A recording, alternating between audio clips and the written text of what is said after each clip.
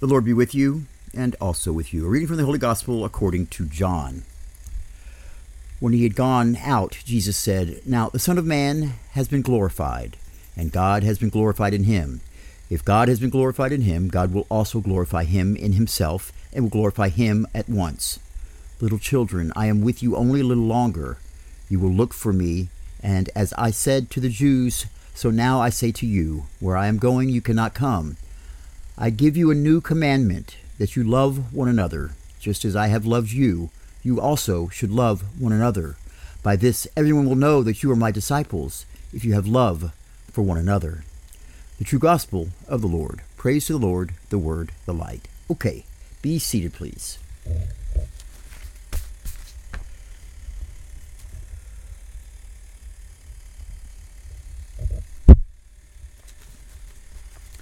I say good afternoon to you. Love one another. That's a pretty tall order that Jesus left his apostles to carry out. We tend to think that loving one another is pretty easy, especially when we include a cutoff line.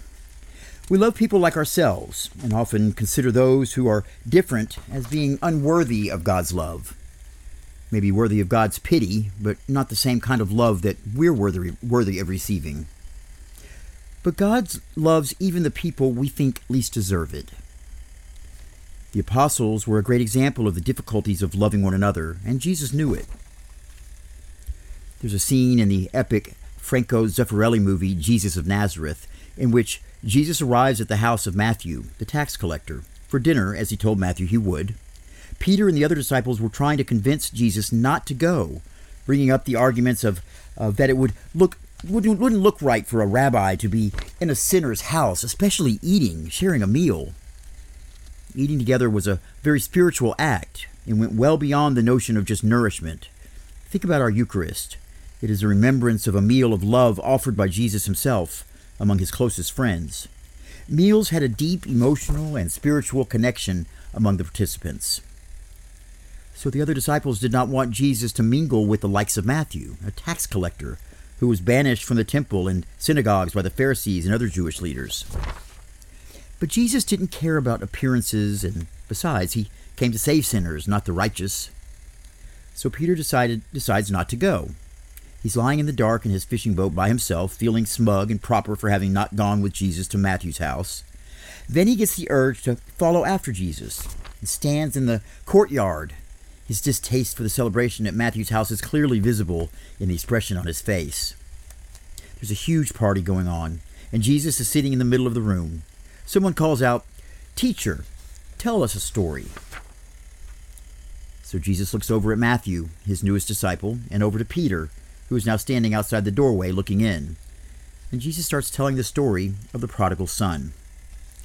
It is a story of a young man who asks for his share of his father's inheritance early, and he goes away and blows all his money on debauchery.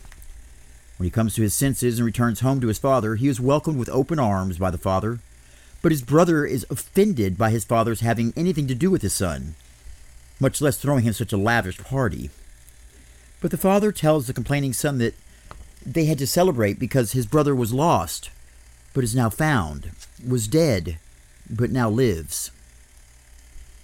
As Jesus says those words, he's staring directly at Peter.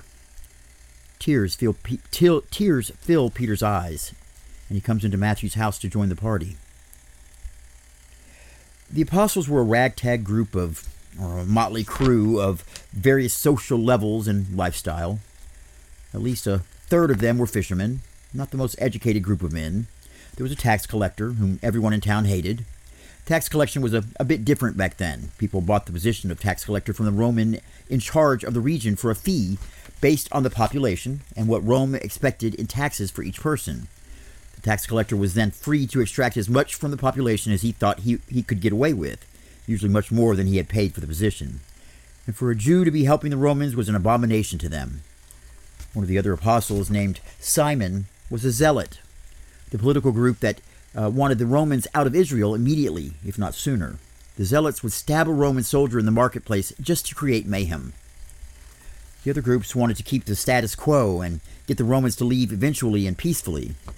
The rest of the apostles were working class folks from various levels. Only a miracle could get this group of people playing well together. Jesus was not being facetious when he said, "Everyone will know you are my disciples if you love one another." There was no way that this group of men would ever be in the same room together if not for Jesus. He calls us to love each other, not just the people we already like. He calls us to love the people who do us wrong. The people that the world tells us we should hate, Jesus tells us to love. But this wasn't a new concept. The Jews knew what they were supposed to do for about 15 centuries before Jesus told his disciples. The Lord told Moses in very clear and concrete terms how we should treat each other. Leave a little of the plenty that you have for those less fortunate than you. Don't steal, swindle, or lie. And don't try to convince people you're telling the truth by swearing to your lie using God's name as a tool to add credibility to your deceit. Don't defraud your neighbor. And again, he says, don't steal. If you have a position of authority, be impartial and just. Don't take vengeance against someone you feel has wronged you. And don't carry a grudge. Love your neighbor as yourself. I guess we missed that part. There's a story about two rabbis in the Talmud, Hillel and Shammai. Hillel was patient and understanding and more conceptual than his counterpart Shammai, who was an engineer or mathematician in his mindset. According to the story, a Gentile went to Shammai and said he would convert to Judaism if Shammai would teach him the entire Torah while the Gentile would stand on one foot, a metaphor for a very brief period of time. Shammai then pushed him out with the ruler in his hand. The Gentile then went to Hillel, who converted him by saying, "That which is hateful to you, do not do to your fellow." That is the entire Torah. The rest is commentary. Go and learn. The idea that we should love others as we love ourselves has been around for ages. And for about 3,500 years, we failed to live up to it. But notice that Jesus has changed the commandment. He's raised the bar, or upped the ante, if you will. We're no longer commanded to love our neighbor. Jesus says, "I give you a new commandment." And in this case, the word used for new means fresh or vibrantly new rather than recent, like we often interpret new to mean. This commandment is new in three ways. First, a new focus.